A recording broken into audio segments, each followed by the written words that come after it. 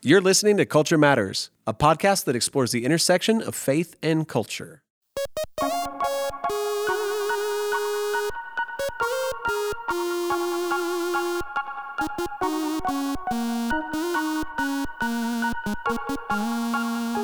Hey, this is Adam Griffin, and I'm here with my very, very special guest today, my regular host, Adam Hawkins, and his friend, Jamin Roller. Jamin, how you doing today, buddy? I'm good. I appreciate that introduction. You're welcome. It means a lot. You are, seriously, you're a very special man. I'm really glad you're here with us today. And Adam, you're normally here, and I'm always glad to see you. When's the first time in your life you can remember really, really wanting something? What did you want? You doing all right? Are you reading a book right now, or are you in here with us?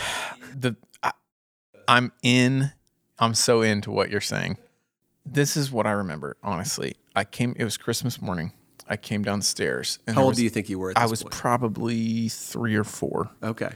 And I saw a bike, and it was a He-Man bike, and I jumped on it, and I thought, this is the best thing I've ever seen. This is the best show I've ever seen, and they made a bike about it. And I jumped on it, and I wouldn't get off, and it was my brother's. So it wasn't even mine. So it was a really You got the She-Ra bike? Yeah, and so then I just remember kind of looking at it for weeks and weeks on end and thinking, if only my parents loved me. I'm sorry, buddy. Yeah. So you really wanted your parents' affection. That's and really the what He-Man bike. Yeah. You have memories from when you were 3 or 4? I do. I have Are a you lot of kidding them, me? yes. What's the That's earliest? pretty impressive. You have memories from 3 or 4? I don't remember much of this morning at this point, but I do have some memories that go pretty far back. Jamin, you have some childhood memories of things that you really wanted? Oh yeah, it's interesting because they're parallel in some ways. I don't think I was 3 or 4, but I can remember Christmas at my grandparents in Oklahoma City, and I had wanted these Batman roller skates. Seen them in a magazine. Not I think. rollerblades, roller skates. Well, that's actually part of the story. I wanted the roller skates, and I woke up, very first present I opened up, it was the Batman roller skates, and I'm so excited, and I put them on. And then my cousins who are older than me and my brother who's older than me, they open up their present, and it's Batman roller blades. And I felt immediate disappointment in my roller skates. So our earliest memories are filled with wanting something that was followed by just some sort of level of disappointment. I'm sorry, That's guys. interesting. You always wanted to be an inline skater. Did you know always wanted what- to be a biker. Did you know what He-Man, Batman. rollerblades were before that moment?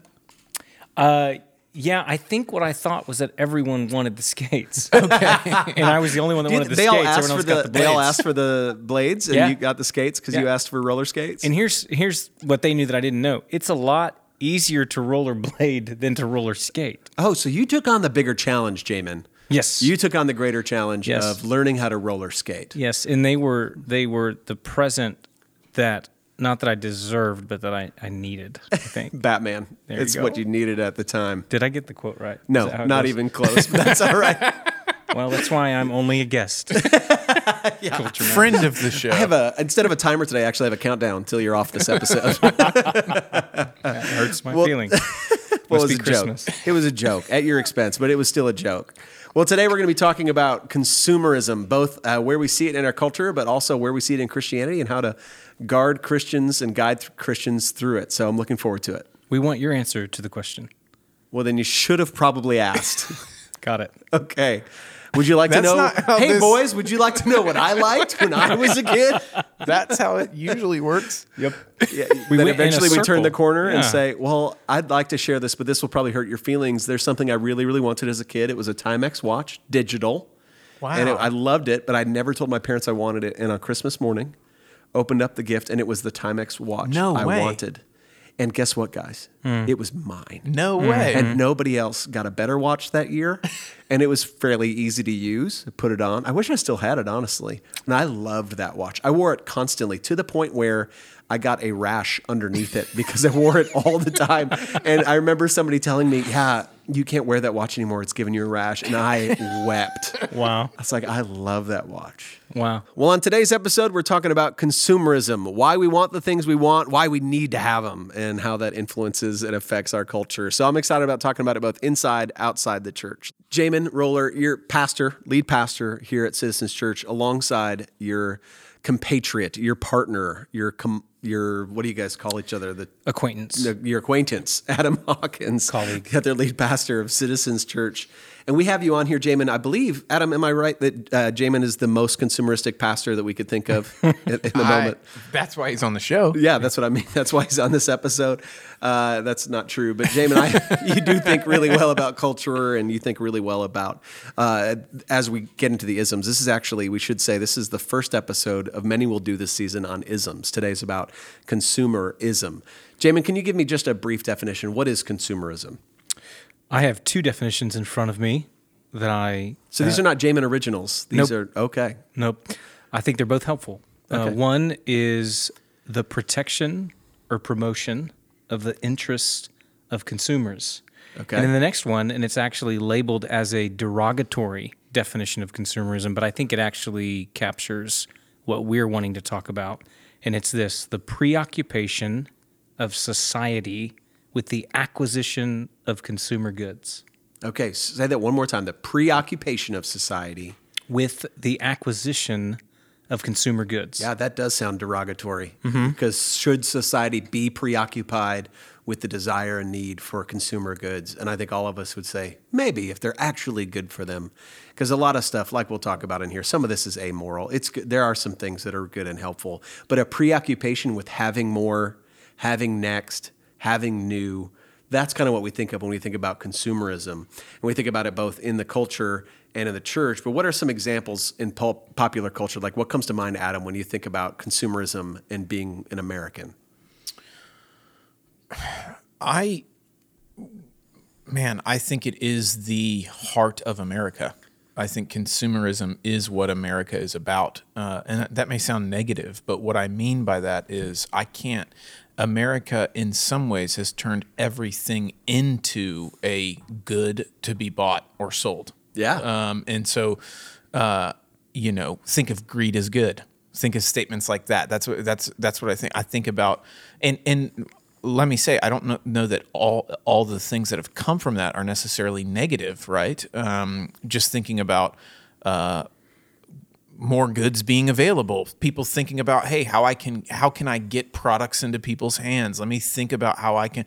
But it's created in us a drive for more, a drive for wealth. It defines your defined success and failure are defined by either how much you are able to consume with your wealth, or maybe how much you're able to produce as a person in a job and things like this. So it goes to the very heart, I think, about the very heart to what America is. Yeah, like our values tied up in it. That's what I mean. And not only that, but so much of our American industries are tied into, is there a need for what you're trying to produce? And if there's not, how do you create a need for what you want to provide? Yes. Even, all cards on the table. We have a podcast here, and it'd be great to, we try to market the podcast. Here's why you should listen to it. Yeah. This is something worthwhile. It's worth the time you're spending right now listening to us navigate consumerism. Why? Because we think as Christians, it's good to involve the culture. We're in that even moment, we're fostering a need for something that we're asking somebody to spend their time on. Yeah. To say, be a consumer. And in many ways, intrinsically, implicitly, without even thinking about it, we are trained to be consumers. I can't remember what the statistics are and how many commercials most people have seen by the time they're in high school or by the time they're in college. It's alarming how many you've seen. Although maybe in the Netflix culture of binge watching and streaming things and you getting to choose what you watch, we are there's less exposure to commercials than maybe there used to be through television. But certainly, even a television program or a system a Netflix as a way to consume those, these are all products. And consumerism is, to your definition, Jamin, it's a derogatory sense of a preoccupation with things that I want or I need. So how do we see that manifest negatively in people? When you think of, if I had to counsel somebody through a preoccupation with needing more, where do you see that? Do we actually ever have that even happen? Are there people that you guys are struggling with who want to keep up with the Joneses, so to speak?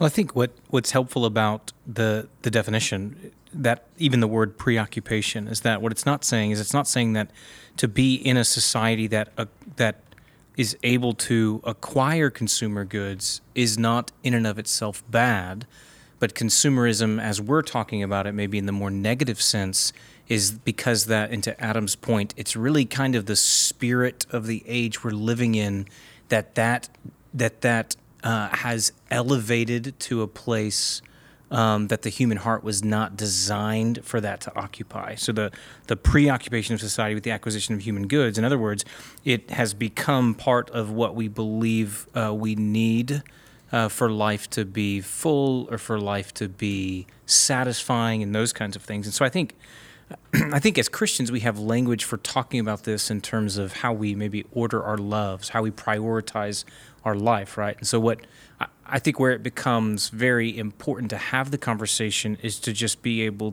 to identify where maybe some of that disordered love is coming out in our lives, meaning how do I, and you've already made the point, right?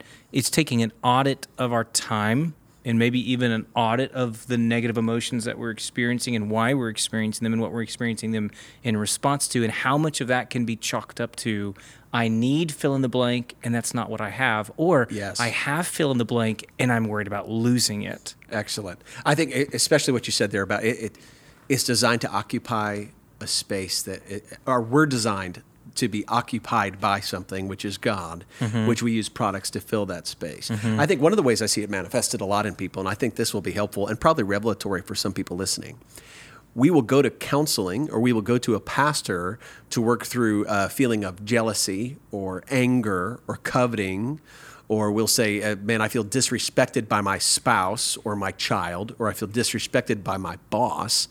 And we'll work through ways to address that behavior and say, well, here's what you should do when you feel angry or when you feel disrespected. And those are all great. You can have great counsel there. But if we don't get to the root and go, hey, maybe part of the reason you feel disrespected and angry is that there's a consumeristic idol of you want more than the person is willing to give you. You want more than the person who works next to you. You feel like you are insufficient compared to somebody else. And so we don't just need to address your anger issue. We don't just need to address coveting. We need to address the fact that you've made a God out of how much you have. Sure. And you feel a lack of satisfaction, a lack of security, and a lack of safety if you are not getting everything that you want. And you fill the hole of that dissatisfaction with more stuff.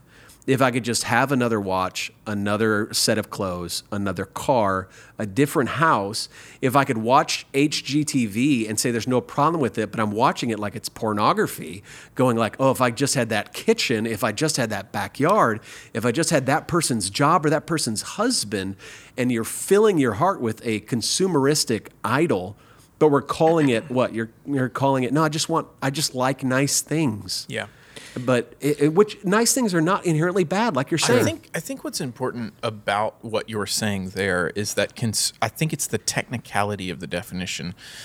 Consumerism is not needing or wanting or loving. That is human nature. Consumerism is a disordered love, need, or want, believing things, particularly goods and services, can satisfy the deepest longings of your heart. I think that is important because sometimes when we're talking about consumerism is a technical definition that has to do with and is tied up with economy, is tied up with capitalism, is tied up with, there's another definition here that I think is really good. It's a consumer culture is a culture in which a country or a culture believes that consuming goods and services in large quantities will be better off economically.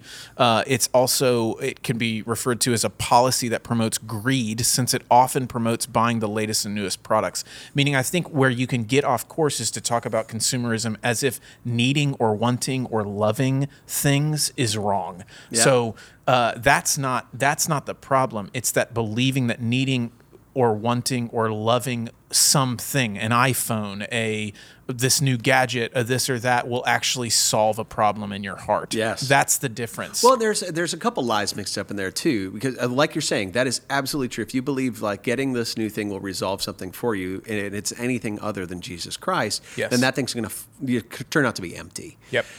There's also a lie in our culture that we love to tell each other that newer is better. Yeah. So if this is something new, that means it's better.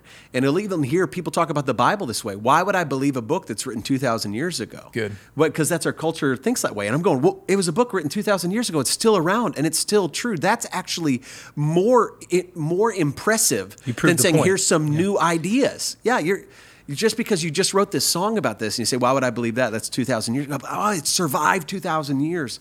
It's still just as true today. That's incredible. Not, hey, here's this new thing. I think of it, we'll hear teenagers talk about how stupid their grandparents are because their grandparents don't know how to work this new technology. I'm like, your grandparent stormed the beach at Normandy and you think he's stupid because he doesn't know how to reprogram his iPhone? Mm-hmm. No, he knows things you have no idea about. Sure. But because we think newer is better, we get in our minds like, oh, I've arrived at some new wisdom, some new idea. And I think that idea of newer is better comes from a consumeristic society Sure. that always wants you contributing to the market. I even think about post 9/11 America soon after. This might have been the end of that year, might have been the beginning of 2012. Politicians, when they said, what can we do to help the country? They said, we need you to go out. We need you to spend. We need you Yeah. to keep this economy going. We need you to rent. We need you to book hotel rooms. We need you to go on vacation. We need you to purchase things for Christmas. Because people were kind of hoarding their incomes and feeling unsafe. Sure. And they said, hey, no. What's going to be safest for us is if everybody keeps purchasing. We depend on your purchase power for the security and safety of the nation. And some of that, like there's truths in that. Yeah. But you see the ongoing cycle in the machine that can easily lie to you about, well, you're not good enough, you're not safe enough, you're not secure enough, unless you are always getting something newer, better, and improving. And I think part of even where this conversation has moved is living in this kind of culture and trying to make the argument in a way that we see that that's a belief that is shared without necessarily being acknowledged. Meaning it's not something that we wake up and say, I want to believe today that these things that just won't be around, that I will outlive, are actually going to satisfy my soul. Nobody wakes up and like reads that on their bathroom mirror and then goes out to Carpe Diem, right? But it's this, I think Keller talks about it in his book, which was his follow-up book to Reason for God, which was actually kind of it came chronologically after, but was somewhat of like Counterfeit No, it was the one about belief, basically. And he talked about these, I think the phrase was tacit beliefs. They are beliefs that your other beliefs are built on, but you may not even know that you have. And to be able to see those, it requires getting outside of where you're at. It requires getting outside of your context to be able to kind of look back into your life in that context to see that. And so in this conversation, there is just a very simple illustration or experience that makes that point. And maybe we as pastors hear that more often, but somebody goes to a third world country on some sort of short-term mission trip or to do, charity work or justice work, and they'll come back, and almost always one of their comments about their experiences, I was around these people who had this much and they were so content with the little that they had. And I think it's a admirable observation, but I think in the observation, the shock of that observation for those who believe what we believe about God, who follow a Jewish Messiah who lived mostly an impoverished life, it just should not be that alarming, I think, or that shocking to the system. And because it is, I think what it says to us is we're affected by the spirit of this age, I think, a lot more than maybe we would want to slow down to acknowledge, right? So how do you think, I think that's a good example, a short-term mission trip, this idea, but how else do you think this consumeristic spirit has infiltrated, maybe is the word, or affects who we are as Christians? Where do you see it inside the church? Yeah, I mean, it's affected everything. We were talking, talked a minute ago, and you used the term values, right? Mm-hmm. Well, think about that statement. Before the idea of a consumer culture, before the idea of capitalism in a sense. Nobody used the term. That wasn't a term that they used terms like virtues. They used terms like loves. They didn't talk about things you value, meaning value now has taken on, there's a concept creep. It's taking on all these kind of meanings. So first of all, just to acknowledge, it's not just within the church, it's within the language itself that consumerism has invaded. It's changed the way we even think.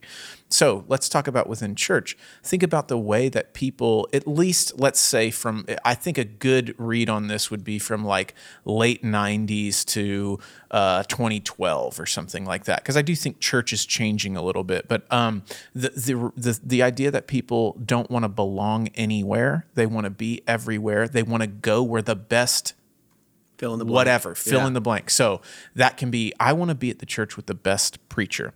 I want to be at the church with the best programs. I want to be at the church with the best kids, whatever. I want to be at the church with the best worship music. When you say that, the way you are thinking about church is they have a service, a good that they offer that I can come and consume, and I want the best one, which is sort of a consumeristic idea. I want the best phone. I want the best this. I'll do my market research. I'll go in and I'll choose the, top product. And in all of that, what you are doing is you are not coming in and belonging to a community and belonging to the type of place that in all honesty, you're not looking at the church the way that I think Jesus would want us to look at it. And instead, you're looking at church in a consumeristic manner. Which moves the center of what happens when we gather together. It takes it away from it being an encounter together that we're having with God, and it puts at the center a transaction that's taking place between those who lead the church and those who come to the church. And then those who come to the church are the ones that basically offer the judgment as to if the church did what it. I don't know if you get these, but there somehow, some way, I got on some sort of mailing list to some kind of church consultant type of group. And they, in any given week, they'll send out, hey, here's how you do this, or here's how you, and it's helpful. And I'm sure there's some of it that is helpful, but I think 2 weeks ago, I got an email and the headline said, that the subject line said, are your visitors having a good user experience? And I thought, what? I thought a lot of things. But that kind of highlights how if you were to overlay everything we've said about consumerism and you were just to overlay that onto a Sunday morning, that kind of highlights it, right? That kind of question, that what it makes is it makes the goal of what you're doing, that on the other side of it, you get a good Yelp review, you know what I mean? Or on the other side of it, there are like people walking away with positive experiences. And it's just like, look, gosh, when I stand before God at the end of all of this, right, the question will not be around, user experiences and those kinds of things. It'll be around faithfulness, and did you stand regardless of how it was perceived or not perceived, or received or not received, but did you stand and do the ancient things that the church has been called to do ever since it was birthed by a resurrected Jesus who's ascended to the right hand of the Father. Even that is so important what you just said, Jamie. Even the idea that somebody can write a review of a church, think about that, on Google or something like that, is the height of a consumer. Do you know the things, what do they call them, the secret shoppers? Oh, yeah. Do you know they have that for churches? Yeah. People will come in and they'll be like, we offer this service to you. I've always wanted to do that. We'll come in and we'll sit in your church and then we'll tell you what our experience was of it. And I'm like, get behind me, Satan. Like, seriously, it is that I don't care. Yeah. I literally, that is not, that's like the seeker sensitive idea. Yeah. This idea that we are not here to offer a user experience. We are here to worship the living God as a family of believers. Can I get vulnerable for a second with you guys? Get it. Can I have permission? Yes. Granted.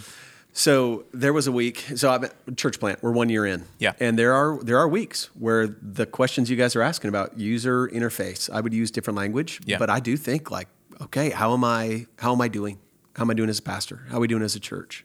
How are people experiencing this? Is this a preferential church? And I wouldn't use the language in my head, but I think about that. And I'll tell you, it manifests in insecurities. That's in it. my heart. There was a week where a couple, this was probably 2 months into our church, came up to me at the end of service and said, we loved the worship today, which they mean the music. Yep. They said, we love the building you guys are in. We're in a school. The kids ministry seems great. They said, do you know another church that has those, but with different preaching, with preaching that's more like this? Mind you, I had preached the sermon. So they came up and said, like, we like everything here. We don't really like the aspect that you had to lead. And do you have any recommendations for us? Which, a couple things I thought there. One, my heart just hurt. Sure. And it was insecurity. It wasn't out of confidence of who I was in Christ. I was like, oh man, I'm the problem here. If my preaching were better, or if I were a better pastor, this would be a better church.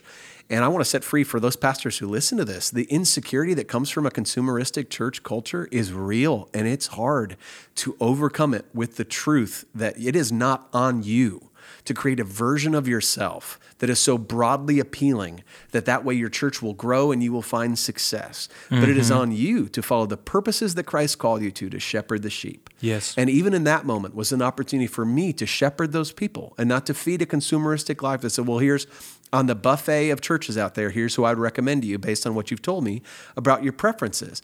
Preferences are a real thing, and I get it. Absolutely. I would not attend every church out there. There are some churches that I would select and other ones I wouldn't. My wife and I refer to the kind of sinful preferences as amenities. Like if you were shopping for an apartment, you'd be like, what are the amenities here? And there are churches out there that you go, well, I go there because they have, this in the lobby, or I go there because they have this incredible, fill in the blank, barista, whatever it is that you go, man, the amenities are not why we're a church. And I don't ever want to call pastors to be like, feed the preferences. I always want to feed the purposes of the church. Yeah. And if somebody wants to be a part of what we're doing at my church, I want it to be because of who we are in Christ and what we're trying to accomplish to see his kingdom come, not because the talent of the musicians on the stage is more appealing than the same church with the same purpose down the street. Yeah. We're not trying to create a commercial version of the church that is so appealing broadly or to a specific group that we want to come that would be great. And at the same time, I want to be a church that takes into account preferences that negate homogeny.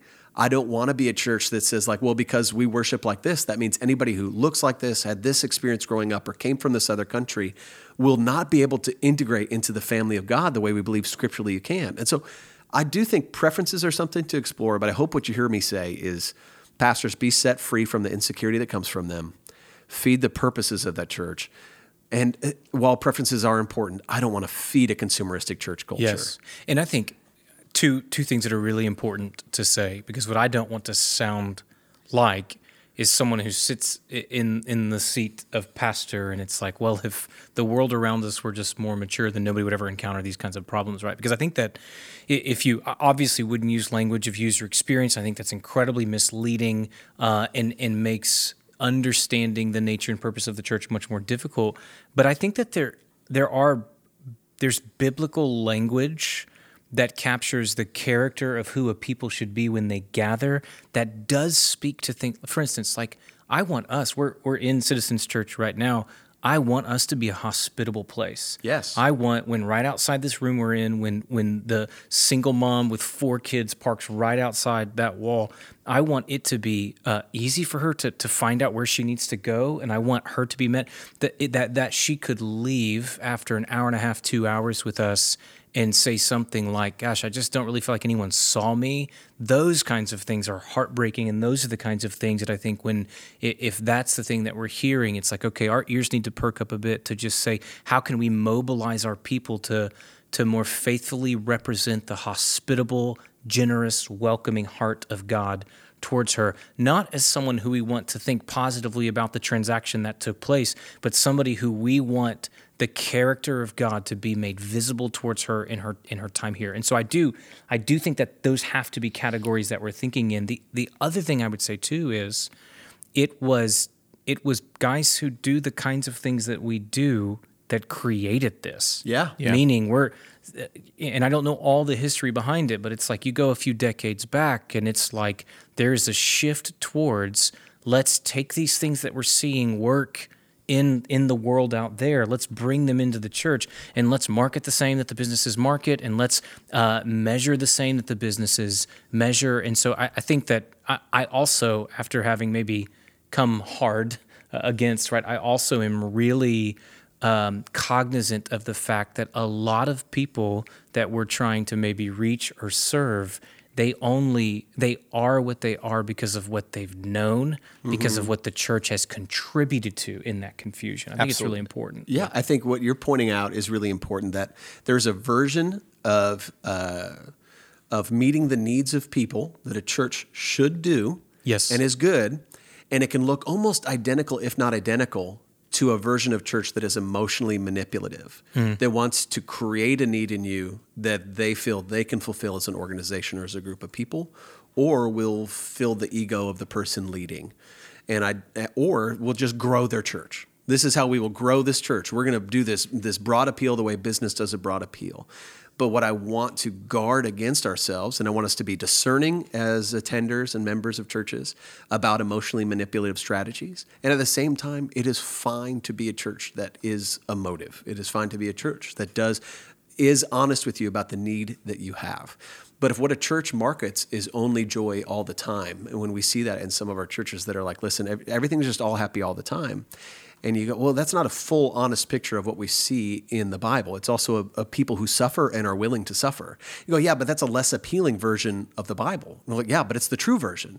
Or if what we are is in a church that doesn't talk about sin or doesn't talk about Jesus Christ because I feel like it's less comfortable for them, then I would say that's a church you need to say, this is not my preference, or this is not, because it's not the truth of the Bible. And if we remove the things that are unappealing, saying because we want to appeal to the masses, and we do it in the name of reaching those who are lost, you have to be really careful of what you said earlier, not throwing out the baby with the bathwater and saying, we do want to reach the lost. We are not going to compromise what the Bible does in order to do that. Well, I think the difference is what you guys are both highlighting. It's there's a consumer mindset, and there is a mindset of being faithful to the Word of God, right? And those are very different. And yes, the initial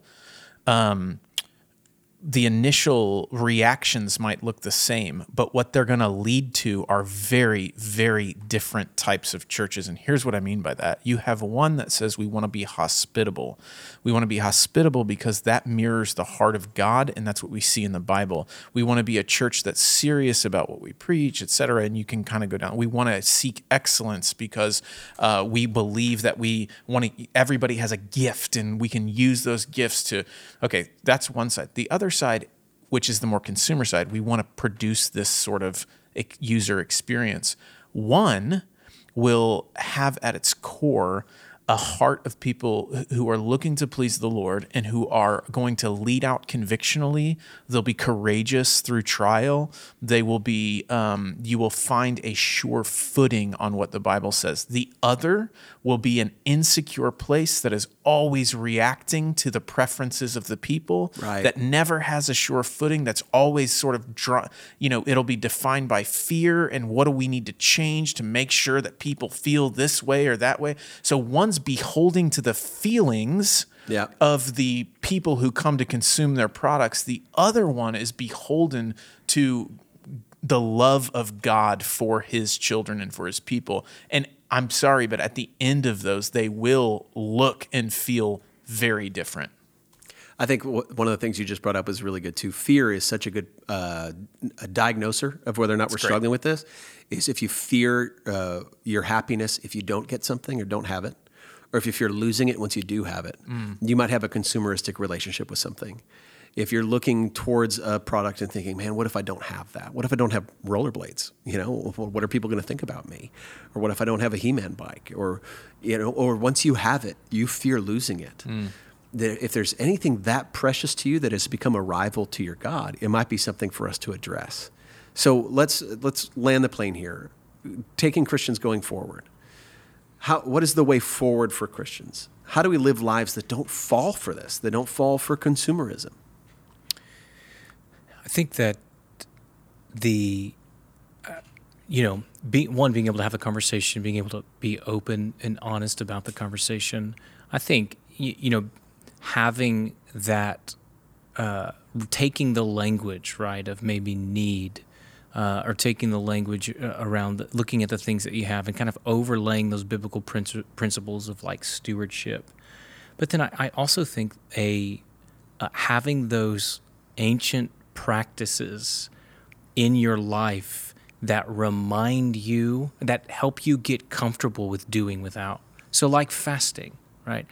One of the reasons why some of these spiritual disciplines and, kind of these age-old practices are making a comeback, if that's probably not the way to say it, but the reason why maybe they're being talked about more and more in different kinds of circles is because we're trying to navigate as Christians now in the culture that we live in, how to live prophetically, how to live faithfully and purely in this society that we increasingly no longer know kind of where we fit with what we believe.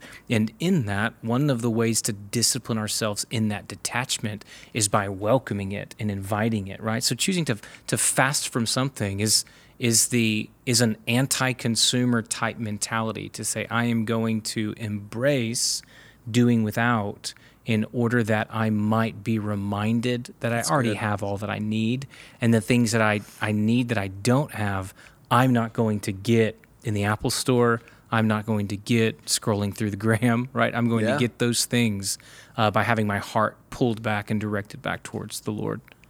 That's good. That's really good. I think I would just want to close with this. I think there's an ironic version of church and Christianity in general that tries to offer something to people as if like we are another product in the marketplace, as if, you need that, but actually what you need is Jesus. And we market Jesus like he's a commodity. You need this Jesus instead. The truth is that we transcend and supersede what the market has done with consumerism. And what people actually need is a relationship with God. And it's not just like, hey, are you sad? What you need is a Jesus. No, what we believe is like, in sadness and in sorrow, the hope that you have is a relationship with the God of the universe made possible through his son, Jesus Christ. And so while we ironically will try to kind of play the game that our world is playing, we have something that transcends it and is better than it.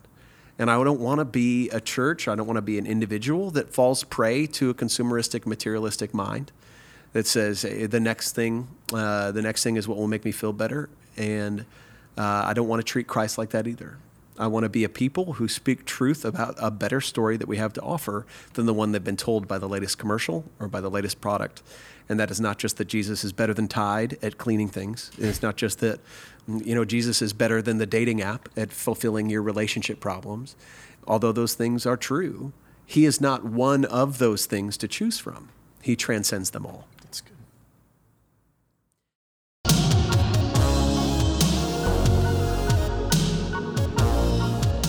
Thank you for listening to today's episode. It was mixed and edited by Chris Sterrett, produced by David Roark. We are looking forward to the rest of the season. If you liked what you heard today, you can rate and review us online. Thanks for listening.